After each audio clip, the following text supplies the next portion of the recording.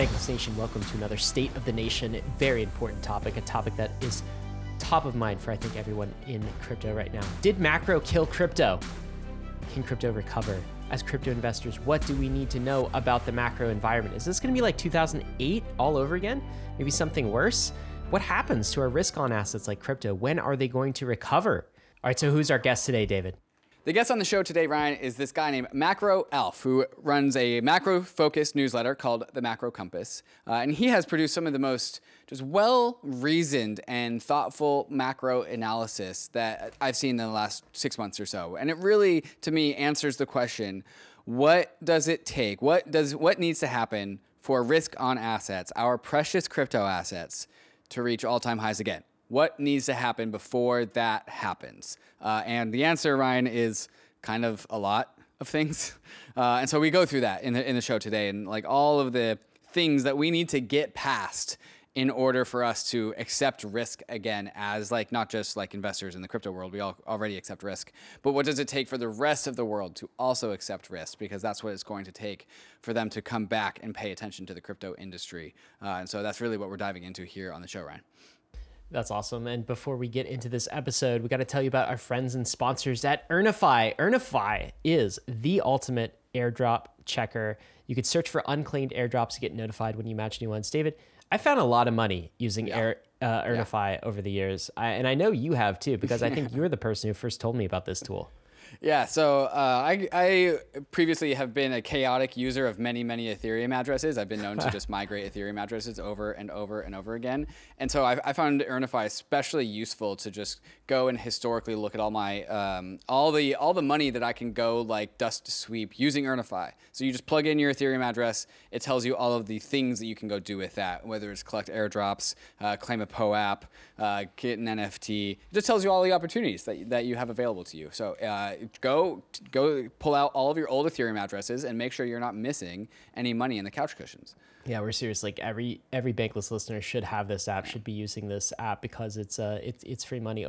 There's been over $1 billion in earnings that people have found in the cushions. I found 4 Uniswap airdrops like 3 months ago because of Earnify. This is crazy. And what I love about this is it's zero spam. I mean, they really focus on the quality drops here and skip all the fake drops. So go check that out. There's a link in the show note, bankless.cc/Earnify. You spell that EARNIFI.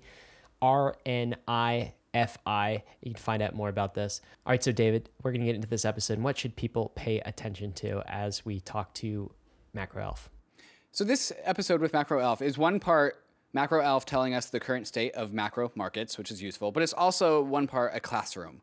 And so I learned a lot while doing some of my research for this episode with MacroAlf, and he's just a great educator that is simultaneously teaching us about how the macro world works, as he's also telling us about how it is right now.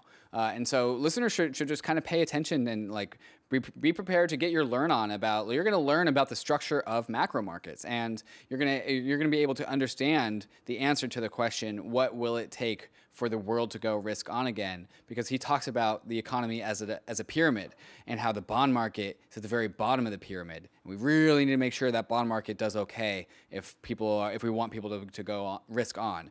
And so listeners should pay attention to that. Like there is a structure here in the way that the global macro economy works, and MacroAlf just really lays it out what that structure is and what the state of that structure is and how it's going to change in 2023 and 2024. And one day it'll finally change in our favor, but things need to happen first. So pay attention to all of these details. Guys, let's level up on macro. But before we get into the episode, we want to thank the sponsors that made this possible. In all of my years in crypto, I've never been hacked, scammed, or lost money to a thief. And a lot of that credit goes to my Ledger hardware wallet. The Ledger Nano X and the Ledger Nano S Plus hardware wallets allow users like you and me to secure and manage all of our crypto assets and our NFTs, all with the security of storing users' private keys offline and out of reach from hackers. The Ledger Nano X is the perfect hardware wallet for managing your crypto and NFTs on the go because it connects to your phone with Bluetooth and has a nice big screen for easy transaction readings. Ledger has also upgraded the iconic Ledger Nano S and made the new Ledger Nano S device more DeFi and NFT friendly, making it the perfect hardware wallet for beginners. Ledger has truly maximized for both ease of use and security. So discover which Ledger device is best suited for your journey by going and visiting shop.ledger.com. Nexo is your financial hub for all your crypto needs. Nexo lets you buy crypto instantly with your credit or debit card or via bank transfer. They also have an awesome advanced trading platform called Nexo Pro that pays you rewards when you swap crypto assets. And Nexo also lets you earn interest on your crypto in Bitcoin, ETH, or other assets. And they also give you an instant crypto line of credit with as low as 0% APR. And they also give you access to a crypto-backed MasterCard, of course, earning you more crypto when you use it. So, enhance your financial life with Nexo, who ensures all credit lines are over-collateralized with insurance on all custodial assets. Nexo, the right place for your crypto. So click the link in the show notes to join over 5 million users who are getting the most out of their crypto. The Layer 2 era is upon us. Ethereum's Layer 2 ecosystem is growing every day, and we need Layer 2 bridges to be fast and efficient in order to live a Layer 2 life. Across is the fastest, cheapest, and most secure cross-chain bridge. With Across, you don't have to worry about high fees or long wait times. Assets are bridged and available for use almost instantaneously. Across's bridges are powered by UMA's optimistic oracle to securely transfer tokens between Layer 2s and Ethereum. Across is critical ecosystem infrastructure, and Across V2 has just launched. Their new version focuses on higher capital efficiency, Layer 2 to Layer 2 transfers, and a brand new chain with Polygon, all while prioritizing high security and low fees. You can be a part of Across's story by joining their Discord and using Across for all of your Layer 2 transferring needs. So go to across.to to quickly and securely bridge your assets between Ethereum, Optimism, Polygon, Arbitrum, or Boba networks. Bankless Nation, super excited to introduce you to our next guest, Alf, MacroAlf, that is. He is the former head of a $20 billion investment portfolio. He's a passionate global macro investor, and he writes a free newsletter, which I think is the best in the game in terms of keeping up with macro. It's called the Macro Compass. It's available on Substack, publishes every week. Alf, thanks so much for joining us at Bankless today. Hey, Ryan, David, nice to be here. Thanks for inviting me. Alf, I think we need some help here, okay? Because we need to learn a little bit more about macro on Bankless. We've done a number of macro episodes, people like Luke Grama, Lynn Alden, Jim Bianco, etc. And macro is actually a focal point, I think, for crypto right now. And I'm wondering if you could, Alf, help us through some of these topics, some of these things, but also put yourself in the position of a typical Bankless listener. So someone who's maybe a macro novice but dangerous, knows some of the terms, is kind of financially oriented but doesn't know all of the details of how bonds work, for instance. They're going to have some assets in crypto, right, because they're listening to Bankless, and how can you not? They're also going to have some traditional assets. Maybe they're worried about the future right now. Things seem uncertain. We've got all sorts of things going on politically, globally. 2022 has been a tumultuous year, and maybe they're worried about their portfolio, worried about their money as well. So can you start us with the high level here? What do Bankless listeners need to know about macro? What's going on right now? So, Ryan, what they should know is that macro is long-term trends and cycles that intersect with these trends. And people shouldn't confuse the two. So right now we're in the middle of a very strong cyclical slowdown. Long-term trends, we can debate about those later, but first and foremost, right now, the cyclical macro environment we are will dominate the trend for the next year or two. And the cycle I'm discussing is a cycle that is diametrically opposite to the cycle we have seen in the second half of 2020 and in 2021. Where both financial money, and we will define money later on, but financial liquidity, as it's mostly called by commentators, was thrown at financial actors at an unprecedented pace, and the fiscal authorities made sure that real economy money, the one that reaches our bank deposits actually, was also increased at one of the fastest paces ever recorded under my metrics. That was the dual real economy money and financial economy money that was thrown at the system at once at a very fast pace.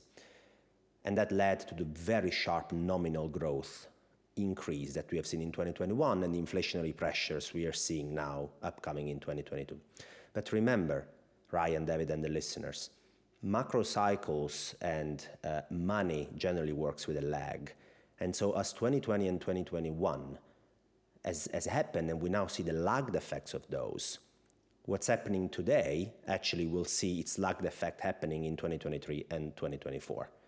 Some of those lagged effects are already happening. And what effects am I talking about? I'm talking about the effects of reversing the extreme money inundation, financial and real economy money that we have seen in 2020, 2021.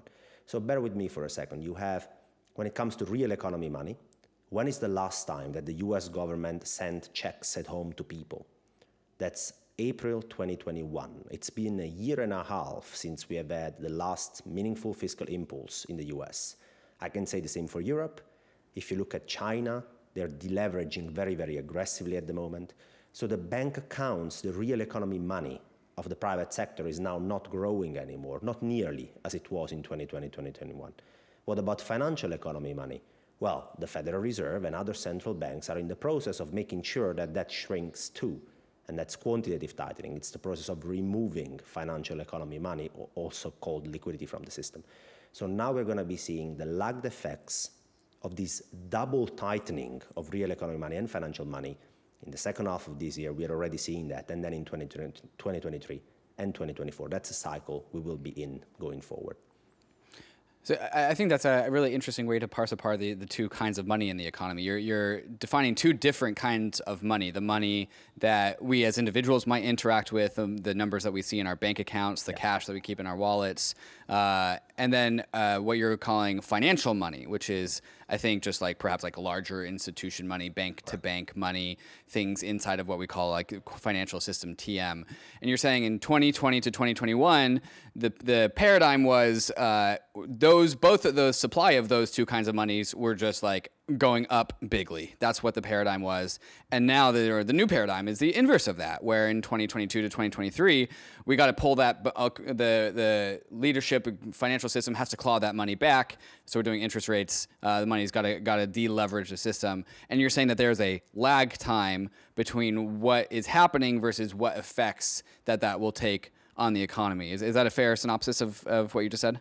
That's a perfect summary, David. And the most complicated part is understanding that there are these two tiers of money.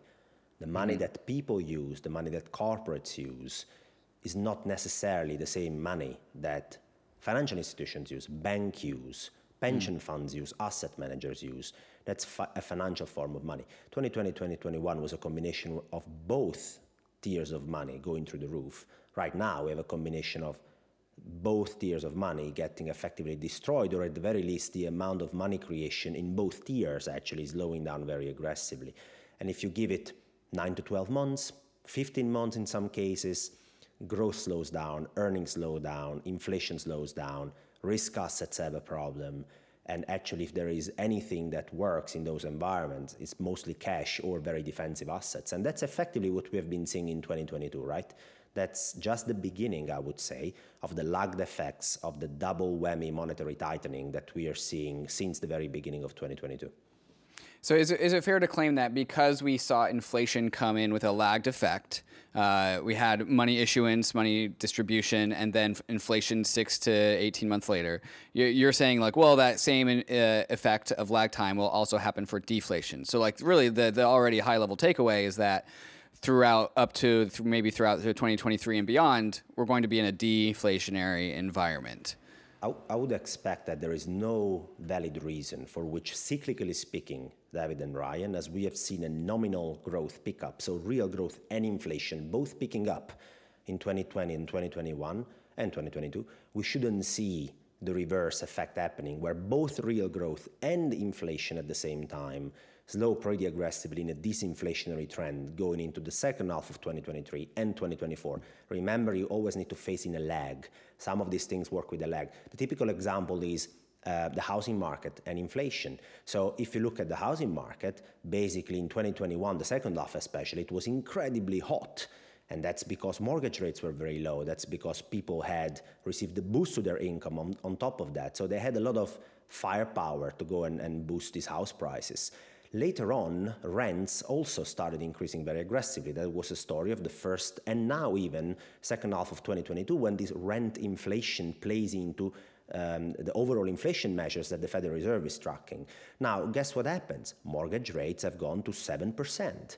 Incomes are not growing anymore as they used to. In real terms especially, they're shrinking, which makes the housing situation completely unaffordable.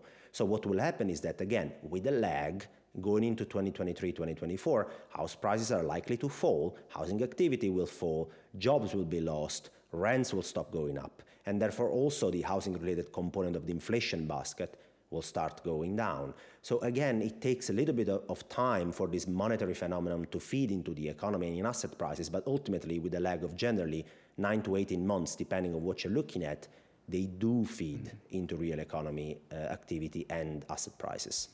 And you're just using the housing market as a microcosm of many other industries as well, right? Like maybe it's an easy narrative to explain in the way that like, okay, housing market was once hot, now it's cooling down.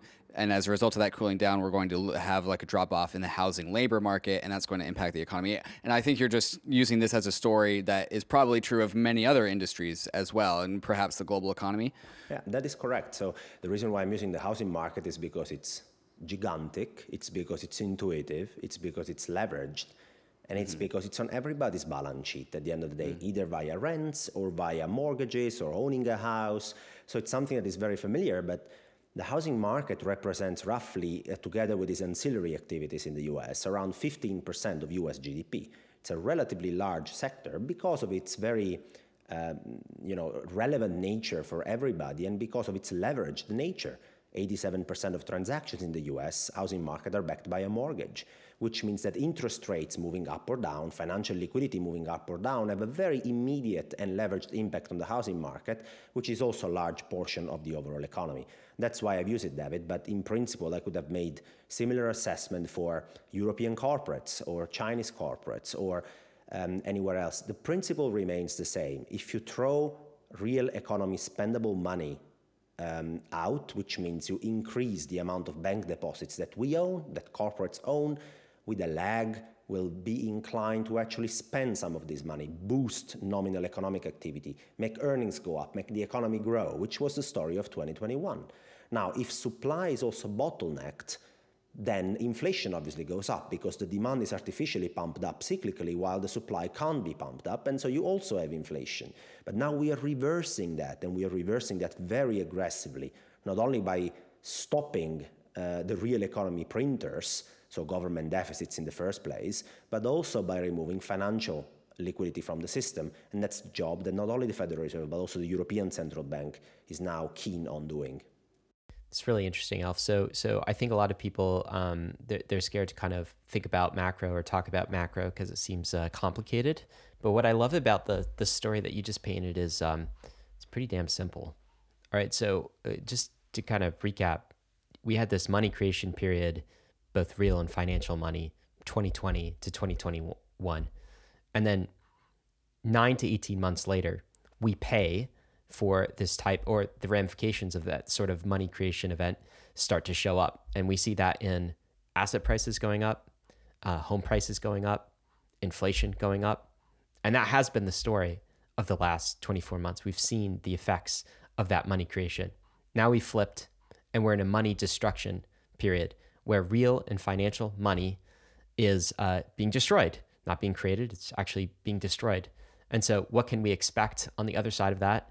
House prices to fall, asset prices to fall, jobs to be lost, incomes going down, and also inflation going down as well. Will this be the remedy for inflation, do you think? Yes. Cyclically speaking, I don't see any major reasons why such a withdrawal of accommodation from the system shouldn't result in the same move down in inflation.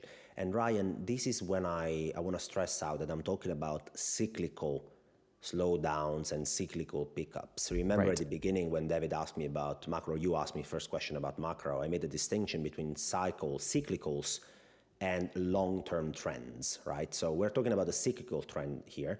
I would argue that we saw a cyclical upswing in nominal growth and inflation. We're going to be seeing a cyclical downswing now in inflation as well. When it comes to long-term trends, we might open another discussion. And also when investors look at crypto, look at other asset classes at investment decisions, their time horizon can be very long, especially if they're very young and they want to invest in something for the next 5 to 10 years.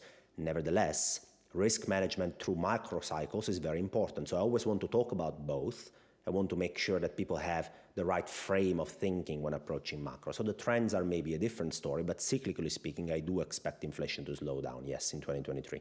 And Alf, this money destruction period, it sort of started happening, would you say, at the end of 2021, but definitely into 2022? Is that the case? And so this is why you're saying, like, we can expect to pay for that, like, now and for the next, 9 to 12 months, 9 to 18 months into 2023 and 2024. Is that a rough timeline of this cycle? So Ryan, I build a metric that encapsulates and proxies the growth in real economy money. So financial money is one tier and real economy money is the other. So I try to measure whether us as the private sector and corporates are actually getting our bank deposits pumped up or not, or to which extent is this acceleration of real economy money there. And under that G5, so the 5 largest economies basically pulled together, that credit impulse metric basically peaked in the fourth quarter of 2021. Now, very punctually, if you ask me, 9 months later, so roughly by the half of this year, the first half of this year already, we started seeing the first signs of forward-leading indicators actually slowing down. PMI surveys went down, the first cracks appearing a bit in earnings. Some companies were more defensive when announcing earnings. Now, we have seen in these earnings releases that Amazon and other large companies are starting to see some hits when it comes to earnings, right? Those are very large companies, systematically important global companies. You are seeing very evident economic slowdown already. Now, how long does it take for inflation to slow down? That's next leg. And here, Ryan, people should understand that in macro, there are forward-leading indicators, coincident indicators, and lagging indicators. Now, credit impulse is one of the most forward-leading indicators of all. It tells you whether real economy money is being printed or not. And that peaked in Q4 2021, and after that, it's been slowing down. 6 months later, survey forward-leading indicator, PMI surveys, ISM surveys, other surveys actually start to decline. 12 months later, so round about now, you start to see earnings declining. Next leg to fall is going to be the labor market. The labor market is a coincident indicator. Companies will actually first try to cut discretionary spending and only later on adjust their headcount if they see the economy slowing down. It's not an immediate process. So the next shoe to fall will be the labor market, somewhere between next quarter and the quarter after that, at the beginning of 2023.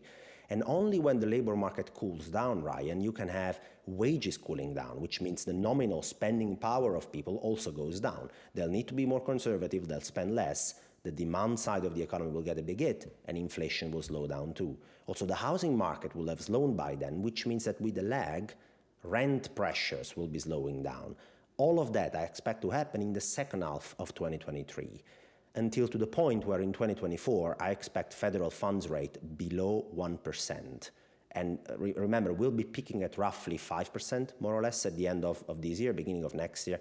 I expect Fed funds to be below 1% in 2024. Wow, that's a big change. I want to actually share this metric that you were just referring to, the global credit impulse metric.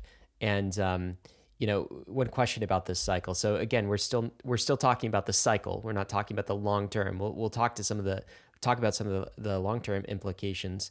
But what I'm now showing is MacroAlf's global credit impulse cycle. And one thing I notice here, which is kind of a question about this cycle specifically, Alf, is it seems higher. The high seems higher and the low seems lower than previous cycles. So this chart goes all the way back to 2004. If I'm correct. And I want to ask you specifically about this cycle. Have the poles, the extremes, the rapid upswing and the rapid downswing on all of our numbers been far more, I don't know, I guess the word is maybe volatile than previous cycles? What is unique about this cycle compared to the last? Is this cycle different? It's a very smart observation, Ryan, and this cycle was unique for two reasons. The first was the combination of real economy money printing and financial money printing at the same time, which is something that rarely happened in modern history after World War II. And the second thing that made it very unique is that there was an exogenous shock, which was the pandemic, that basically made the foundations of our leverage system tremble. And it trembled because of an exogenous shock, which effectively led to a response which was not very easy to measure. The United States printed over $5 trillion in real economy money. This is government deficit, which means that the government blows a hole in their balance sheet and it throws money at the private sector without taxing them. That's what it means. It's unfunded money spending. And it ends up on the balance sheet of us. It's money that's been spent for us. $5 trillion, Ryan. It's 25% of GDP. This is a war-like fiscal response, and even like a large war, I have to say. So effectively, the exogenous shock was an event where policymakers couldn't really measure the amount of stimulus that was needed. And so they ended up doing too much in certain jurisdictions. The US is a typical example where these ended up overeating the system. And we saw, the chart you pulled up there, have you seen these cycles, these swings, right? You pump up the system and then you drain this money creation. Have you seen what happens to earnings? So those orange dots or these blue dots on the chart were actually earnings per share in the S&P 500. So how much the companies are actually growing their earnings year over year lagged by 9 to 12 months. So again, give it a little bit of time. Give it 9 to 12 months to see the effect of this monetary expansion. Earnings grew by 52% in 2021. This is just gigantic. Now, obviously, when you withdraw now very abruptly that stimulus, what happens is that you should expect economic activity to slow down at least proportionally. Also, the other point is that our system becomes more leveraged as we go on. And now we move to discussion a bit to the trends, right? Because so far we talked about cycles. But the way that our system works is the following. After the 80s, we are not able to engineer organic growth anymore. And how does an economy engineer organic growth? Is via having more people participating to the economic growth, which means labor force growth, good demographics, we have a lot of kids entering the labor force, we have a young population that produces, or this population is very productive. So it's the productivity of labor and the productivity of capital. If you sum up labor force growth and productivity, you obtain what's called potential growth, which is the organic growth that an economy is able to generate without cyclical boosters, just by its own means. Now, in the 80s, potential GDP growth in the US, according to my estimates, was roughly 4.5%. Every year, the US would deliver 4% real GDP just by its own means. Why? Because demographics was good, population was young, productivity trends were good, etc., etc. Now, after the 80s, there has been a massive decline in this trend. Demographics has turned against us. The population ages. We have much more retirees than new people entering the labor force. In many jurisdictions over the next 20 years, the labor force will shrink. Think about that. It's like the pie of people contributing to economic growth will become smaller. How can you expect an economy to generate organic growth year after year if there are less people contributing to economic growth? Via productivity, maybe. Yeah, sure, we have had some productivity pickups, but as technology has already widespread pretty aggressively through many sectors, the marginal productivity increase every year becomes a bit more complicated to engineer. We still grow in productivity every year, but we have already done the bulk of penetrating technological advances through our sectors, which means that if I take Germany, German potential growth, real growth, just looking at demographics and productivity, is roughly 0.7% a year. Which politician will accept an economy growing at 0.7% a year? That's like a Japan stagnation kind of environment. So what do? Well, we give it a booster. We give cyclical boosters to our economy, which means we create credit, we create debt. We basically lever up our spending power today, borrowing from the future. We lever up our balance sheet. We go to a bank and we ask for a mortgage, a bigger and bigger mortgage to be able to afford a house that otherwise, with our means, we wouldn't be able to afford. It's credit creation, it's the process of levering up the entire economy balance sheet. And now if you sum the public sector and the private sector balance sheet, if I take total economy debt in China, in Germany, in the US, in Japan, everywhere I look, we are anywhere between 300 and 400% of GDP, because we keep doing the same. We lever up at this round, and then we make leverage cheaper. Interest rates are lower at every turn. And now borrowing at 4% allows you to borrow this much, but borrowing at 3% allows you to borrow more. And then borrowing at 2% allows you to borrow more, et cetera, et cetera, et cetera. So this is the process we have been ongoing for now 40 years. And this process is just there to make sure we can supplement very poor organic growth with cyclical boosters. And that also explains, Ryan, why you see these cycles being every time having a higher top and a lower bottom, basically, because you're trying to lever up the system more and more at every iteration. Alf, we definitely want to talk about the longer term theme here, because it does seem like maybe the plane is running out of runway, right? I mean, we've tried this act a few times. I also want to talk about kind of the precision of the cyclical analysis that you're presenting us, because I like the simplicity of it, but I also like the kind of the cause and effect nature of it. It's, we did this thing, right? And then this is the cause, and we see these effects on the other side of things. And so when I hear a lot of people talk about macro, it just much of it seems like very probabilistic, like this could happen and this could happen. But like you're kind of saying, no, this is sort of an inevitability. I'm picturing like a python eating a rat or something, for its breakfast, and it bites, and then the rat has to like travel through the rest of its body, and that process might take some time, but that is exactly like it has to get to into the python's body and be totally absorbed by it, and that's just an inevitability, and that's what you're presenting as kind of the cycle. I guess maybe a question to you though is there any way to avoid this sort of cyclical outcome, like this talk of soft landings, right? Is this just Fed speak? Is this just banker speak? Or is the plain speak reality that maybe if central bankers didn't have to put on an act, maybe they'd just be saying, look, we did some things and we created a lot of money, and now we have to absorb the rat, basically. And this is the inevitability of what's going to happen. Let me ask you, is this totally prescriptive, or can we get around this somehow? Can we get a soft landing? No, we can't. It would be my answer. Now, the issue is, of course, I also think in probabilistic terms, Ryan, and what I describe might come across as inevitable, but I managed a very large investment book. I've been proven wrong plenty of times, and therefore I am very aware of having to be receptive to the fact that your base case probabilistic scenario might not play out, right? So what I say is what my macro models and indicators actually tell me ahead, and I assume that to be the base case, and that's probably it's coming across as very, very strongly opinionated base case, because it is.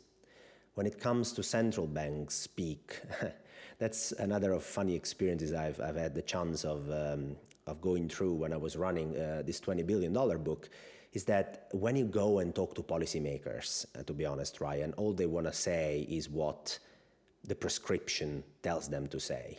And the prescription is to come across as very balanced, preserving the status quo, and preserving a controllable outcome. That's what they want, right? So if you think about it, I found very impressive that Powell at the Jackson Hole speech in August, he went outside this normal prescription. I'm quoting him now, at top of my head. He said something like,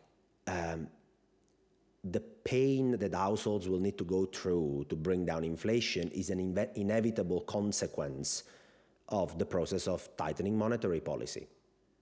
Now, he's talking about households experiencing pain. That's not central bankers' jargon. Now, Jerome Powell, who's rumored to have redacted his speech completely a few hours before the Jackson Hole speech, is a very strong indication of how uncomfortable policymakers are at this stage. Because not only this is not a status quo environment anymore, not a controllable environment anymore, not only that, but actually it's way beyond any comfortable zone area, which makes them want to move even more than proportionally aggressive. They need to act and put themselves in front of the curve to try and regain that little credibility left before it's totally lost, which makes them want to, act very, very, very strongly. I saw you put up a screen with these exact words. I'm not sure I quoted him perfectly, but the gist was that one. Mm-hmm. Alpha, a lot of listeners, both Ryan and I are millennials, and so we remember when we were younger going through 2008, and that was my first experience of like, an economy is this thing that can be bad sometimes, and I think that's just like a memory that a lot of Bankless listeners have. When we say that there's this coming era of deflation and depressed market activity and less growth, the only frame of mind I have to compare this to is like 2008 and like the years after that, while it took like years and years to recover and produce a normal economy again. How, when we use that as our anchor point, like how, and we talk about households going through pain, how much pain are we talking? Like how are people going to feel? How's the average U.S. economy worker going to feel over the next like 2 years? I expect the U.S. to lose about 2 to 2.5 million jobs next year. That will bring unemployment rate up to roughly 5.5 to 6%, which is a pretty high unemployment rate for the US. But if you think about it in historical terms, it's not skyrocket high. Nevertheless, we're at 3.5% now. To move up to 6 in one single year, it's quite a lot of pain. The historical parallel that I like to draw here, David, is for the older listeners. It's late 2000, beginning of 2001. I wrote an article on the Macro Compass. It's free for people who want to check it out, which really compares today with that period. I see a lot of parallels. Now, bear with me for a second. In 2000, we saw a dot-com mania. Anything that had a dot-com after its name was growing, at whatever, was basically doubling in share price in few months. Can we say the same about the excessive risk-taking we have seen in some of the tech stocks, in some of the altcoins, in some of the more risk-intense, risk-taking corners of the market? We might want to say the same, right? We have seen ARK, for example, dropping 80% now in basically few quarters as the result of that stellar increase that ARK or any other, I'm using ARK, I could use any other high beta, risk-intense asset class out there. Second thing, inflation back then was over 4% for 5 quarters in a row.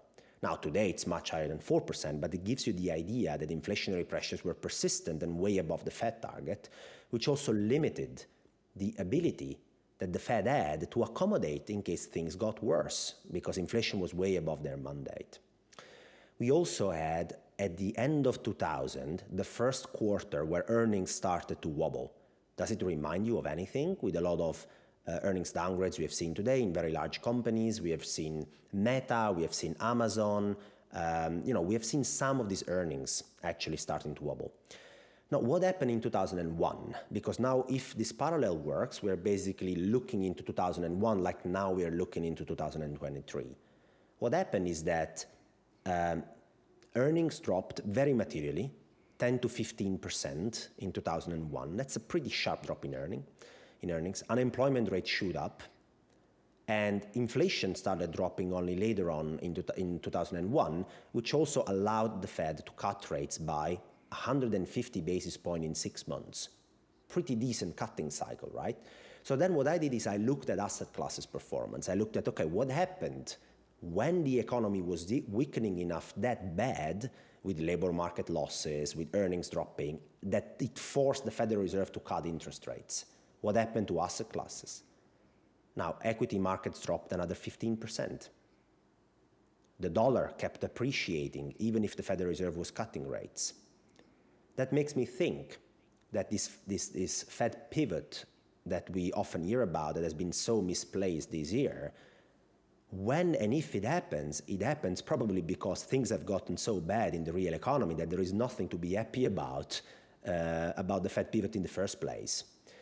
Now, there will be a point when the Fed is easing enough and economic damage has already been done and incorporated, that we will have a very good buying opportunity for risk assets in general, another cycle where to basically pick up the slack of what's been left on the table, but I don't expect that to happen anytime soon.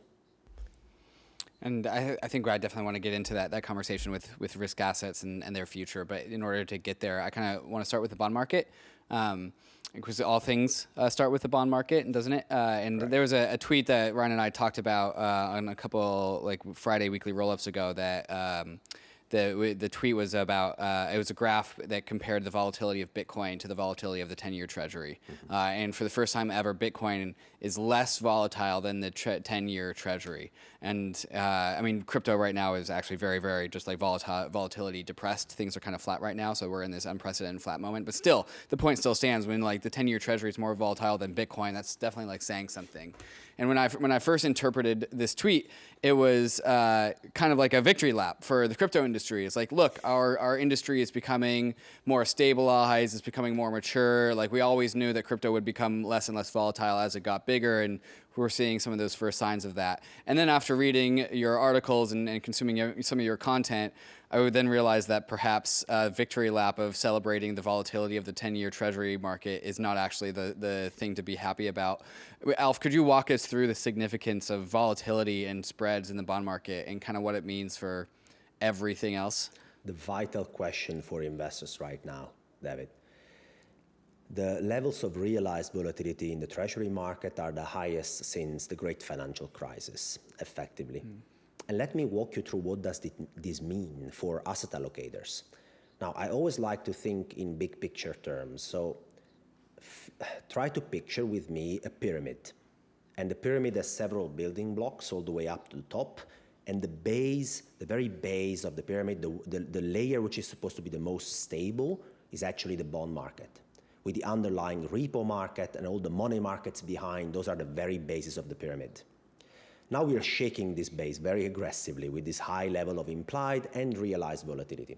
What does this mean? Okay, who are the whales in the market? The whales in the market are institutional allocators, pension funds, banks, you have asset managers, the BlackRock, the PIMCOs, the large pension funds, the sovereign wealth funds. You need to think about those.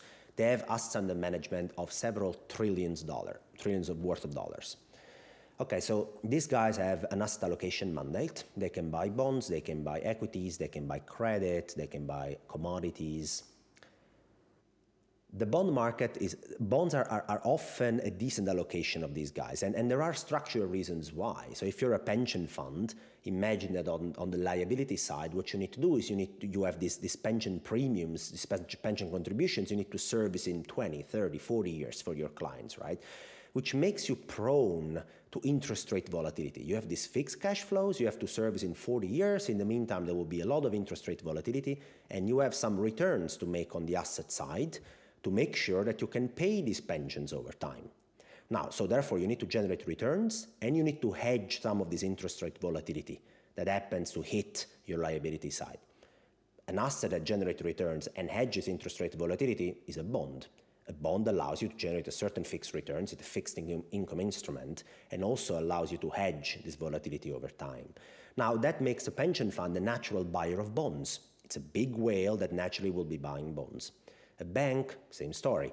By regulation, banks need to own liquid assets. Liquid assets are assets that can be liquidated very quick or repoed in the repo market and transformed in cash very quickly, so that if depositors come all of a sudden and withdraw their deposit very quickly, banks can service these deposits. It basically limits the risk of bank runs, effectively. It's new regulation being put after the great financial crisis, which makes banks big buyers of bonds because the regulator has told them that they need to own liquid assets.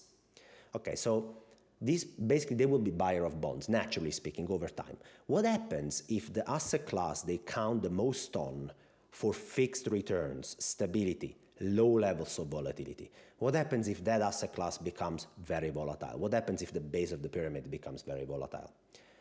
The second, third layers of the pyramid are credit, corporate bonds. They are mortgage-backed securities, equities. They are riskier tranches of this pyramid I just discussed. If the base is very solid, is very stable, pension funds, banks will be looking for additional returns. They will be looking for taking a little bit more risk up the pyramid because the base fulfills all their basic needs. And as that is stable and volatility is very low, they can buy credit spreads, they can buy equities, they can buy mortgage-backed securities. But now make the base shake. When the base shake, obviously what these investors will do is they will be forced, mechanically forced, to divest the riskier investment at the top, because if the very basis is becoming shaky, imagine what happens at the top of the pyramid, David. So what happens is a natural risk inclination that brings this large whale, large institution to dispose of their investment portfolios that are the least close to their mandate. Their original mandate is to secure risk-free returns and to hedge interest rate risks, not to go and buy some fancy CLO or weird structured housing market bond to generate a little bit of yield on top. That's okay when volatility is very low. But when volatility is high in the bond market, they pare back their risk. And I've been there. I've had the CFOs, I've had risk managers tapping on your shoulder when things are getting shaky and saying, do we really need that Chinese bond that you bought to make 8%? We don't need that anymore. Sell that. So then what happens is a cascading of events where the big whales dispose of their risk assets, puts pressures on price, puts pressures on other investors to dispose of their risk assets, et cetera, et cetera, et cetera. And is this what the words contraction or deflation seem to just resonate really hard here, where like if we're talking about a pyramid and the foundations of the pyramid are shaking and everyone gets scared, everything is just contracting. Everything comes down from the top. And so this is the same conversation as like when we say an economic contraction or an economic deflation. These are the same words. Yeah, basically, yes. So you need to imagine that if the base of the system is shaking, the edges, the fringes of the system are the ones hit first. So very leveraged companies, emerging markets that are very reliant on external funding. Hey, nowadays, not even emerging markets. You can say the same for the UK or Europe. Have you seen where the pound or the euro went? So if you shake the very core of the system, what happens is that the most exposed, the most fragile, the more leveraged fringes of the market tend to suffer first. And that's what we have seen. The second thing we haven't really discussed about is that you can move the base of the pyramid in two ways, really. You can make it shaky, make it very volatile, or you can literally withdraw some of the base from the system. Like, have you seen one of these games where you can just withdraw a single stick of wood from one of these towers and you have to still keep it in balance? Yeah, I don't remember the name of the game. Yeah, Jenga. But right now, what we are doing is we are withdrawing small pieces of woods from the very base, and those pieces of woods are financial money. We are making sure that the Federal Reserve balance sheet shrinks, but most importantly, that bank reserves, which are money for banks, money for the financial system, is getting withdrawn from the system. So bear with me for a second. So the bond market is shaky, and banks have less bank reserves, which are money for banks. Now, these bank reserves, which shrink effectively when the Federal Reserve shrinks their balance sheet, there is a lot of monetary plumbing into that we can cover if you guys want. But simplistically speaking, if the Fed shrinks their balance sheet, normally bank reserves will shrink too. And when these bank reserves shrink, what happens is that banks have less money for banks. These bank reserves are used to settle transactions with other banks, to do repo market transactions between banks, to buy and sell things between banks. And these bank reserves do never enter the real economy system, never. It's just a separate tier of money. But now you're reducing these reserves.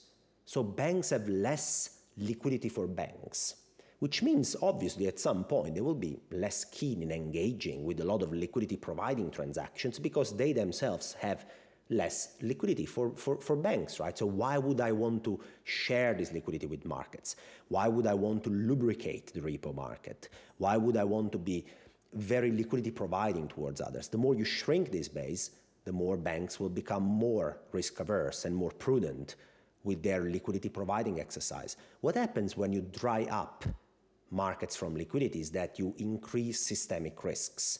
Do you remember the 2019 repo blow-off?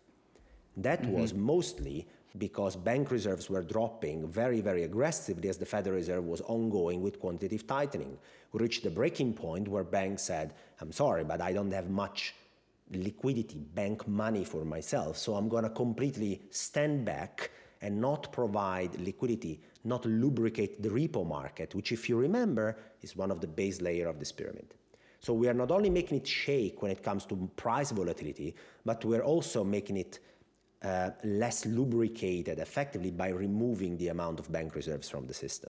Arbitrum One is pioneering the world of secure Ethereum scalability and is continuing to accelerate the Web3 landscape. Hundreds of projects have already deployed on Arbitrum One, producing flourishing DeFi and NFT ecosystems. With the recent addition of Arbitrum Nova, gaming and social dApps like Reddit are also now calling Arbitrum home. Both Arbitrum One and Nova leverage the security and decentralization of Ethereum and provide a builder experience that's intuitive, familiar, and fully EVM compatible. On Arbitrum, both builders and users will experience faster transaction speeds with significantly lower gas fees. With Arbitrum's recent migration to Arbitrum Nitro, it's also now 10 times faster than before. Visit arbitrum.io, where you can join the community, dive into the developer docs, bridge your assets, and start building your first dApp. With Arbitrum, experience Web3 development the way it was meant to be: secure, fast, cheap, and friction-free. The Brave Wallet is your secure multi-chain on-ramp into Web3, and it's built directly into the Brave privacy browser. Gone are the days of managing multiple wallet extensions that put you at risk of phishing, spoofs, and tracking.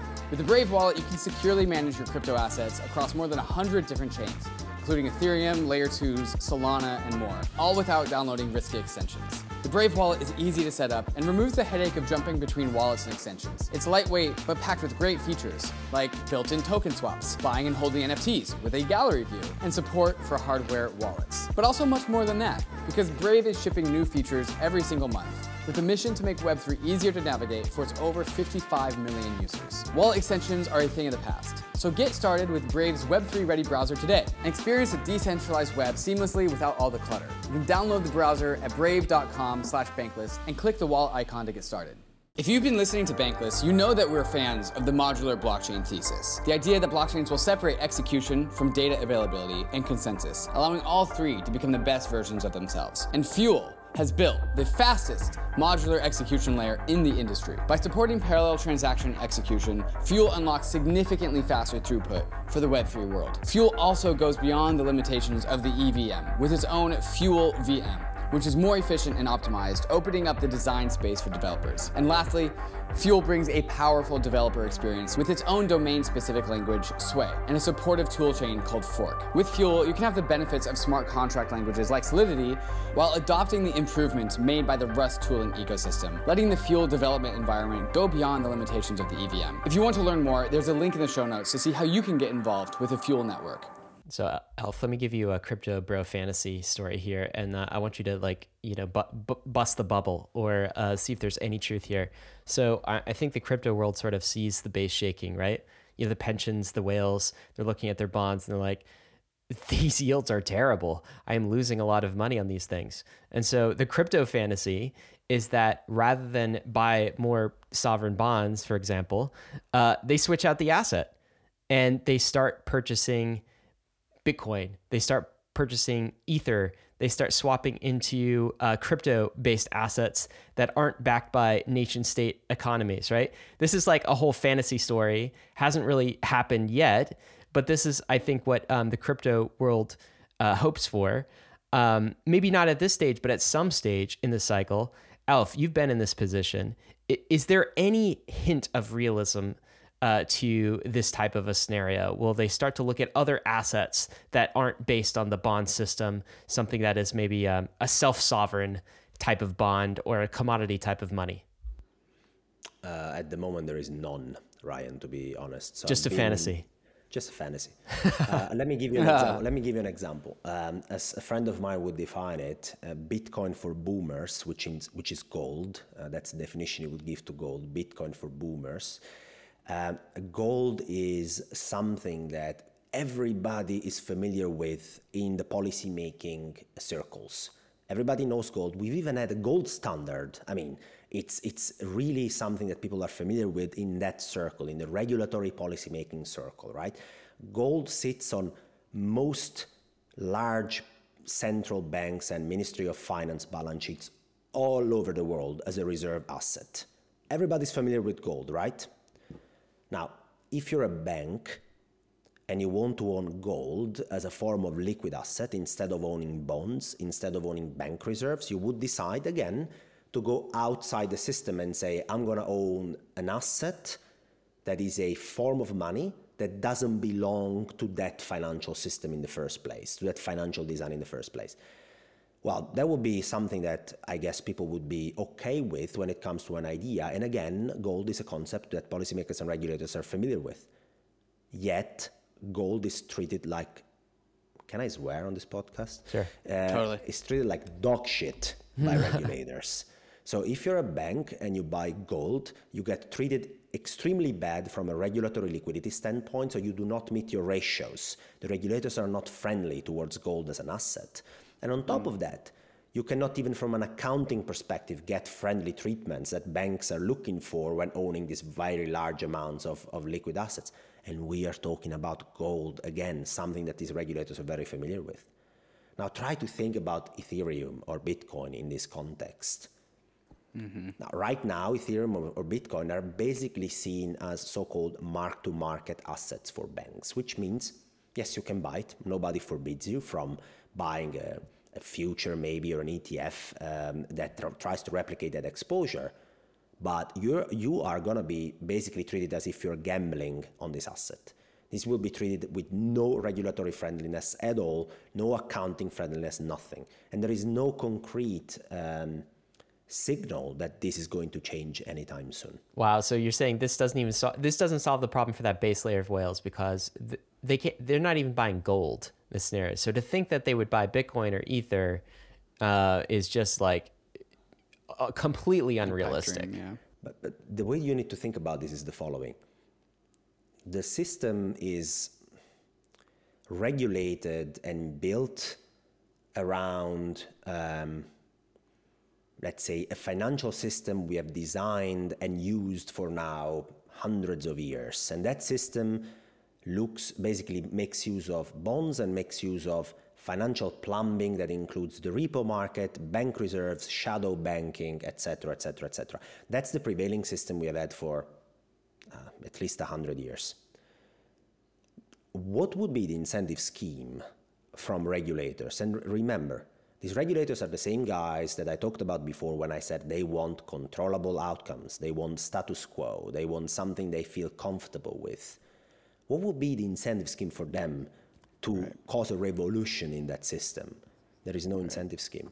And I'm not saying it's the right thing to do, to completely ignore this, but again, in macro, in investing, it's not about what we want to happen, it's about the cards we are given with to play poker with. My mentor always said, Alf, it's not about the hand you wish you were dealt with, it's the hand you have that you have to try and maximize.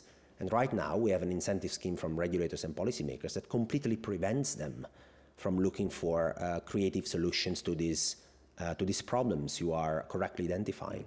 Yeah, it's an interesting juxtaposition where all the theory of like crypto, Bitcoin, Ethereum, is that we want these things to become the new foundations, the new bottoms, the new base of the pyramid, but still in reality they are at the very tippy top of this like scale of risk, and so maybe it's just a little bit too idealistic, a little bit too soon. And Alf, I just wanted to check my reasoning about one thing. We've been watching the DXY just climb super strongly. That is because the DXY is a measure of the dollar, which is at the base of the pyramid, right? And so the dollar climbing to new strengths is indicative that, and while Ether and Bitcoin are going down in price, that's because the dollar's at the base and Bitcoin and Ether are at the top of the pyramid. That's correct reasoning, right? You are so right. We talked about the base of the system, looking at it from a very domestic system perspective. If you broaden your perspective to a global pyramid, and you look at the base of this global pyramid, you still will find repo markets, the bond market, and you will find the dollar at the very epicenter of this pyramid in the building block. Our system is built around the dollar. Another way to think of it is that the dollar is the denominator of the good stuff and of the problem. So let me try to explain what I mean. The dollar accounts for 10 to 20% of global GDP and world trades. That's it, 10 to 20. I didn't say 80. Only 10 to 20%. Though, when you look at how much the dollar accounts for as a share of cross-border payments, FX transactions, bonds issued by jurisdictions not in the US that want to borrow in a foreign currency, the dollar accounts for anything between 60 and 80% of these transactions. So what I'm telling you is that, let's take Brazil as an example. Brazil exports stuff we need. Soybeans, commodities, oil, they export a lot of stuff, right?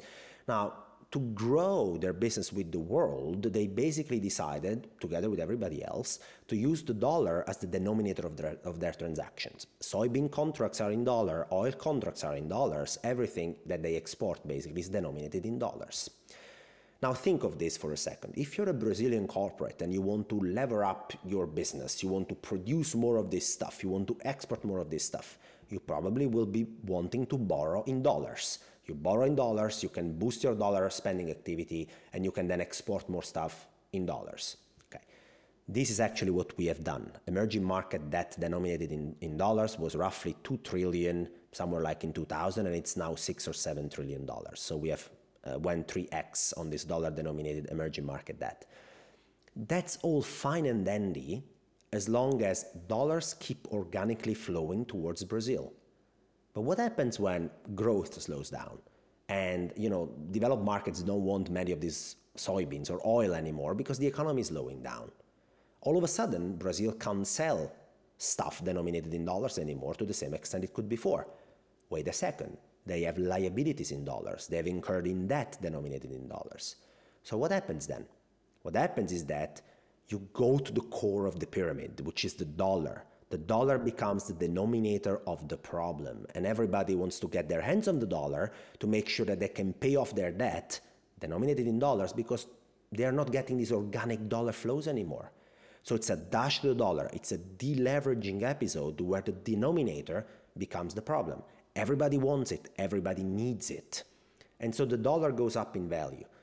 And the fringes, as you said, David, the extremes, the things that are the farthest away from being the very core of the system are the ones that suffer the most in that environment. That's exactly what we have seen in 2022. We have seen economies slowing down. We have seen the Federal Reserve making dollar access more tight, more expensive. And we have seen all the fringes. And with fringes, I mean even the UK, even Europe has become vulnerable to currency depreciation because they are maybe closer to the core, but they are not the core. The epicenter of the global pyramid is the dollar bond market, and the repo market. So it doesn't sound like, as an investor who lives at the top of the pyramid, if you will, like most of my net worth is crypto assets. It doesn't sound like crypto assets, risk-on assets, the fringes are going to reach new highs until we get over this new paradigm of the market. We are if we want new all-time highs in Bitcoin, Ether, all our risk assets that most bankless listeners have, we need to wait for this bond market to stop being so volatile and for spreads to become smaller, right? And we're just going to be probably sitting on our hands until that happens. How long? How long are we sitting on our hands for? So what's the trajectory of bond market volatility? So we're talking about cycles now again, David. We had a nice discussion about trends and structural drivers of everything. We go back into cycles. So if you look at the timing there, you should expect that basically the double whammy money contraction plays its lagged effect through the economy in a way that people lose their job. I'm going to say that very openly. So unemployment rate goes up, inflation slows down, and the Federal Reserve can accommodate and make sure that it lubricates the system again, and that the government as well can become a bit more lenient in their fiscal stance all over again. And then you're again back into the moment where both layers of money actually are thrown to the system, not withdrawn, but they're thrown to the system. Once that happens, you allow a little bit of a lag and risk sentiment will be building up again.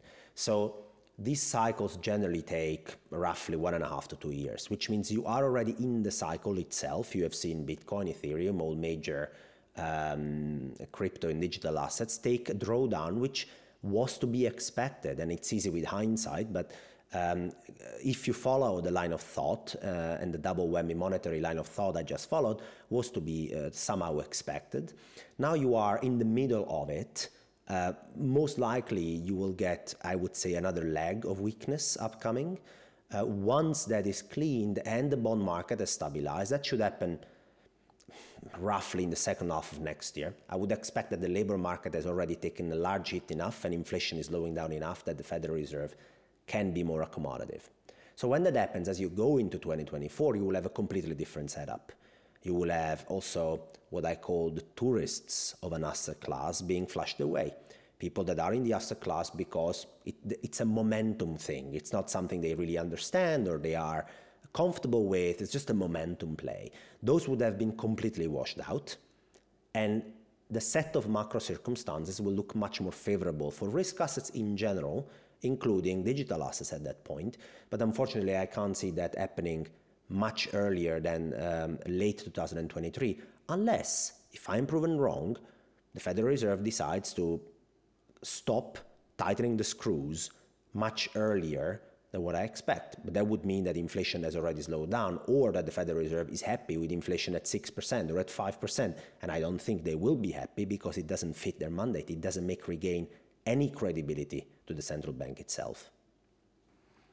So I think this fits into the broader conversation of like, when pivot, Fed? Like, Fed, please pivot so my assets can go up in price. What I heard from you is 2023, it was just going to be a year of flat, maybe down. But like you kind of painted a picture of like, well, there is a timer on eventually the quote Fed will pivot. What's going to make the Fed pivot though? Like, what are the indicators that we're really going to be looking for? So there are two ways to pivot, and neither of those is a good one, which is there is a systemic liquidity crisis that will make the Fed pivot between brackets. If the base of the pyramid is at risk of being destroyed, then the pyramid wouldn't exist anymore. And nobody wants that, policymakers included. So they make sure that that doesn't happen.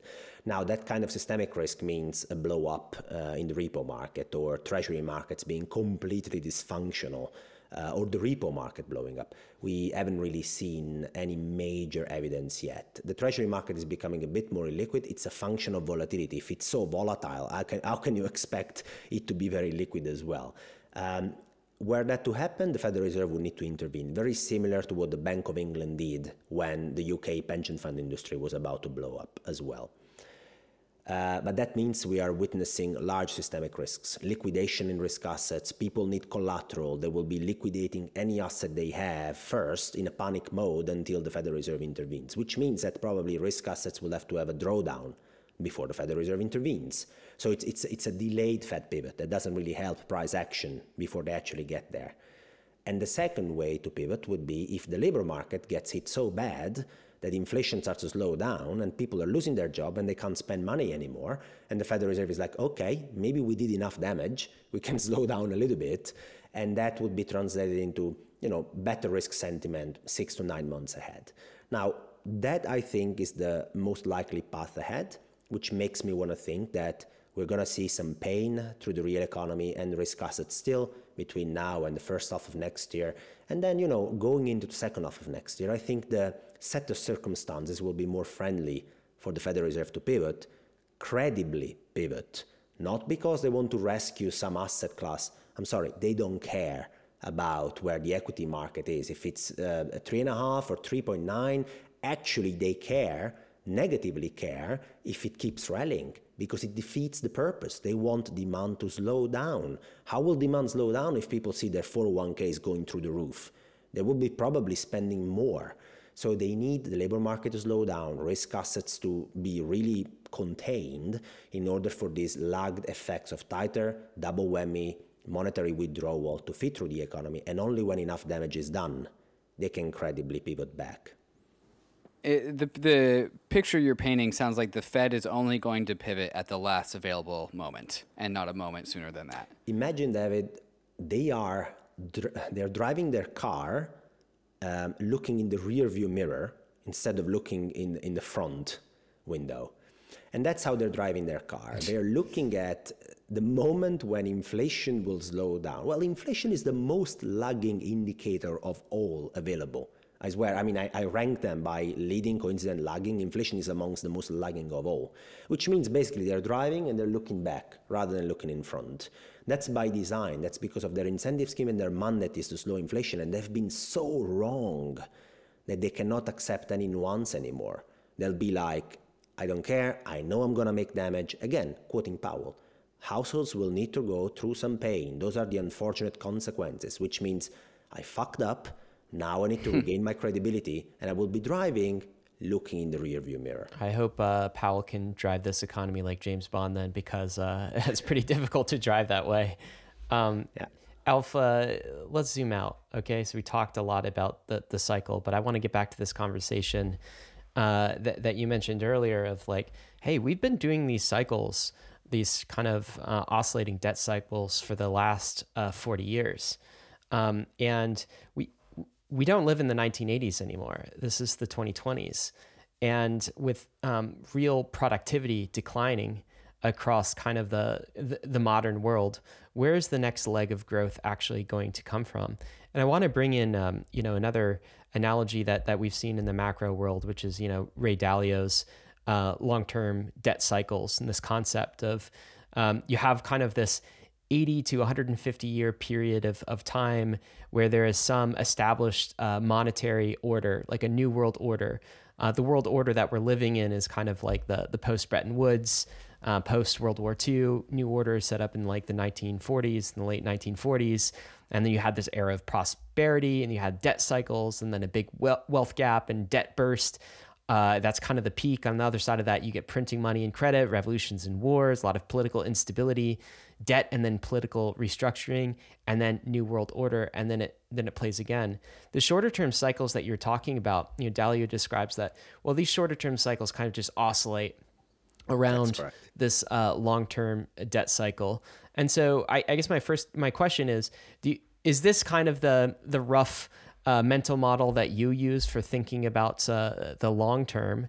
And then so how many more cycles do we have, mini cycles do we have until this full debt cycle plays out and we have to go all the way back to the base layer and establish a new world order? Very good questions, Ryan. And yes, I think along the same terms, but I visualize this a little bit differently. Instead of this bell curve that you just showed from Dalio as a long-term trend, I tend to think of growth and inflationary long-term trends. And so they look like a straight line up with an angle of growth that really depends on at which point in the structural long-term cycle are you in. And so this was a very acutely sloping, positively sloping long-term line in the 80s, because structurally we were growing very strong, and we discussed about demographics and productivity, and now the slope of this curve is kind of flatlining very aggressively all over the world, right? And then around this line you have cycles. You have cycles that dictate the macro cycle we are in, and those are interplaying with each other, but they're really a separate thing. One lasts roughly 12 to 18 months, while the slope of these long-term lines actually changes maybe over a decade, not earlier than that. So right now I see the long-term trend basically for growth and inflation being, nominal growth in general, being pretty flat, right? And the cycles around being now a downward cycle. Now, the problem becomes when the long-term trending line for nominal growth becomes effectively flat. And that's basically, I think, the roadmap is Japan for that. So Japan had a very upward sloping curve, good demographic, good productivity until the 70s, and then demographics started slowing down and productivity too, and they started printing money and credit like there was no tomorrow. And that was the real estate bubble in Japan in the late 80s, beginning of the 90s, when the Imperial Palace of Tokyo was worth more than California. Okay, so just to give you an example of how much that bubble was going fast. Now that bubble burst, and what happened then, you would expect, right, Ryan, is that you go towards Dalio's low end of that chart, which is a restructuring of some sort. You need to have social unrest, basically, that leads to a restructuring of some sort. Have we had one in Japan? Not really. We remain stuck in that printing money and credit kind of thing forever, over and over again. And it's been over 30 years that Japan has been in that situation, if you think about that. The US or Europe are not Japan for a bunch of reasons. So there are also cultural things that come to play here, where in Japan, people are coming out of retirement and trying to work more hours to make sure that they can contribute to economic growth. And I can't really imagine the US or Europe going towards the same cultural cohesion kind of path, right? So the situation is much more culturally fragile in the Western economies. It's very hard to predict exactly when, but social unrest, I do agree with Dalio there, is one of the indicators that something is brewing under the surface, where people are becoming tired of these iterations. Because we're talking about iterations. We're trying to fix a slope that is becoming flat by iterating the same cycle all over and over again. And as you correctly pointed out before, sometimes it's a higher top and a lower bottom, which makes people very uncomfortable with this cycle in the first place, and the wealth inequality makes them feeling not particularly rewarded by this cycle in the first place.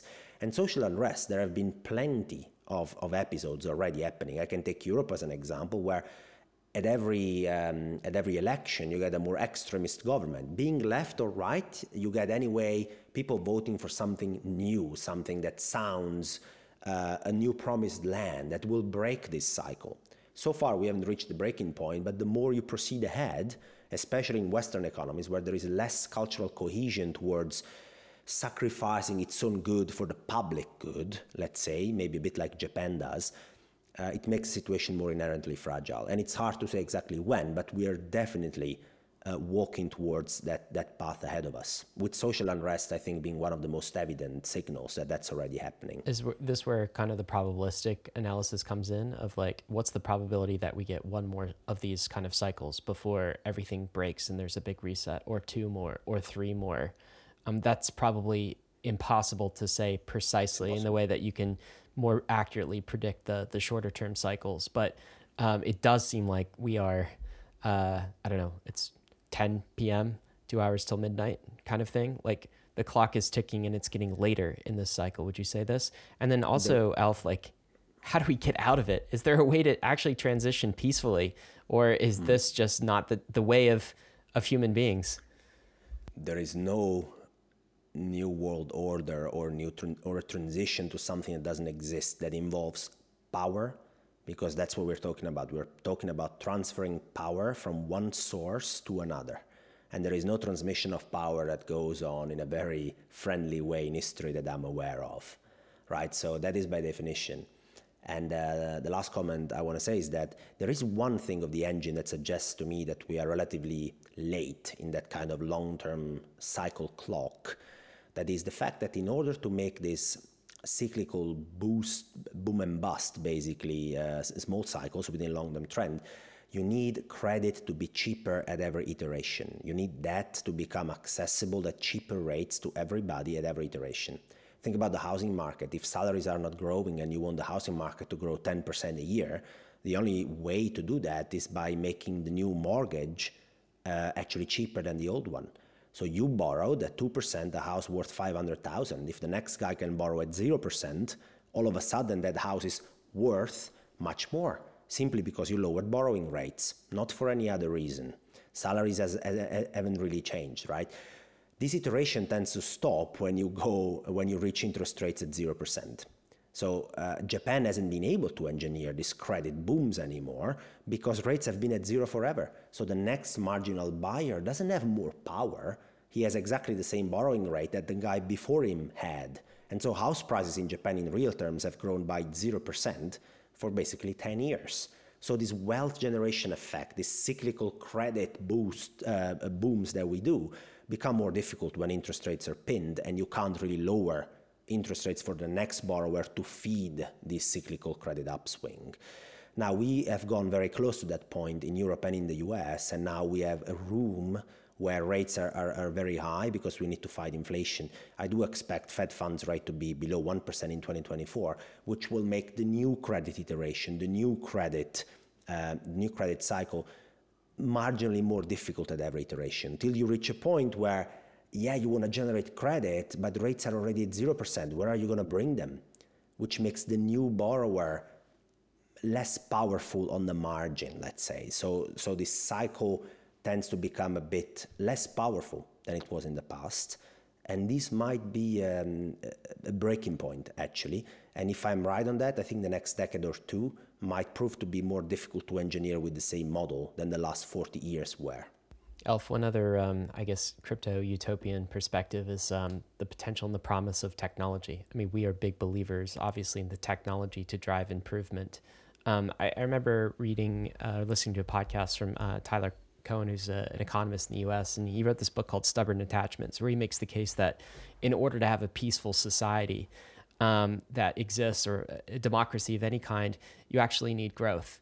Because if you have negative growth, everything fractures. People start talking about how to split the pie rather than grow the pie, and you have political divide and you have division, which leads to wars, the civil kind, or wars of other countries, and the election of autocrats and everything that falls from that. So growth is an imperative. And as you look at kind of like the true productivity levers when in sort of your macro exploration, how do we actually generate productivity in a world where we've got declining demographics, for example? I mean, some pockets of the world have better demographics, Africa, some emerging markets, certainly. So maybe there's hope there. But in kind of the fully emerged world, Western democracies and such, is our way out technology? Is that the only way we actually achieve positive, real economic growth? And is there a story there? Is there some hope that you see in the numbers from this? Yeah, so there are two ways. One would be a 2022 industrial revolution of some sort, where instead of industrial revolution, you basically have a new discovery that all of a sudden changes the productivity slope completely, like it was for the industrial revolution, for example, and the invention of the motor back then. Now, today, I mean, what's the probability of that? I don't know. It's a one-off event, very low probability, high impact event, that we have a discovery of some sort that boosts productivity all of a sudden. The other way to boost productivity growth over time is to make sure that technology permeates as many sectors of the economy as possible. And today, the economy is service-based for roughly 70% of our output, which means that the technology has most likely already permeated a lot of the services sector. I mean, look at us. You guys are in the US, I'm in Europe. We're having a chat over, I don't know, whatever Riverside we're using. But any 1080p, high def, fidelity, good Feels like you're sitting right across from me, Alf. Yeah, there you go. So that kind of technology, one might argue, has already decently permeated the service sector. Not all the service sector, but to a certain extent, yes. Which also, when I hear that technology is going to increase productivity, I'm like, where is the marginal gain going to come from? You will be increasing your productivity. Yes, you will. Every year, productivity in the US grows by roughly 1%, more or less, maybe a bit more. If you want a productivity boost that more than offsets the population decline, the demographics, headwinds we have ahead of us, we need some sort of one-off boost. Which might happen, but I find that to be a low probability event, high impact event that is very, very hard to predict. Alf, was the internet you talked about the Industrial Revolution, which is beyond obviously the age or time range of anyone listening, but how about the internet? That is a major innovation. Did that show up in the numbers of increasing productivity? It could. It could, especially if it would unlock some potential that is, for sure, unfortunately, very undertapped and underused, especially in certain parts of the world that had not much access to productive internet over the last decade. So that could be actually one way to untap some productivity growth which haven't been there. I only wonder whether those will be systematically important to offset the basically certain demographic headwinds that we have ahead of us. If I look at labor force growth over the next 20 years, most Western economies, and China included, by the way, will have their working population decline. So the pie, when it comes to people contributing to economic growth, that pie actually is getting smaller. So we not only need productivity, but we need fast productivity to more than offset that working population drop. And that's going to be quite a hard task, I think. Lots of headwinds ahead for us, Alf. But I think there is hope while we remain building, and while we have these open conversations about these topics and stay educated. I mean, in previous events like this throughout history, very hard to find someone as knowledgeable as yourself to actually talk about these issues. So it's a big step in our ability to actually keep ahead and be educated on topics like these. And Alf, I want to thank you for making some time for us today. I guess, do you have any closing thoughts for Bankless listeners? Anything you would summarize for us? Yes, I would say macro is important for investors in all asset classes, and 2022 has proved to be exactly a very clear example of that. And macro might sound scary. I know that, I understand that. It's full of jargon, it's very complex, but it's beautiful. You need to get your hands dirty into monetary mechanics, how money works, how economies interact with each other. And understanding macro is an exercise of basically trying to put together a never-ending puzzle. It's always a discovery, it's a learning journey, effectively, that will make you a smarter investor, whatever asset class you're involved in, including digital assets. I think macro is so important and has been so underrated for so many years. I'm happy to a certain extent that this environment has been so macro volatile that voices like mine, but not only mine, there are plenty of good guys out there and girls, are now getting to share some of the knowledge that I have or we have accumulated when, especially me, working in the institutional setup, having the chance to talk to prime ministers, central bankers, understanding their thinking, talking to hedge funds, being a portfolio manager myself. I encourage every Bankless listener to try and get themselves more into macro because it's the place to be, to understand really what's going on and getting an edge also in the digital asset space. 100% agree. I think Bankless listeners, you got to add macro to your portfolio of skills in this space. And Alf, thank you for simplifying some of these contexts for us today. We appreciate you. It's been my pleasure to be here. Thank you, guys. Some action items for you, Bankless Nation. Number one, you got to check out MacroAlf's blog. That's at the macrocompass.substack.com.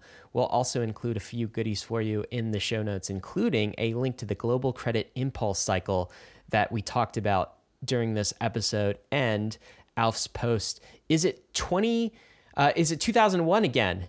That's the big question. We got into that post called Back to 2001. That's free for everyone. Of course, risks and disclaimers. Macro is risky right now, but so is crypto. Everything is, I guess, in the world today. But especially crypto, especially DeFi. You could definitely lose what you put in. None of this has been financial advice. As usual, we're headed west. This is the frontier. It's not for everyone, but we're glad you're with us on the Bankless journey. Thanks a lot.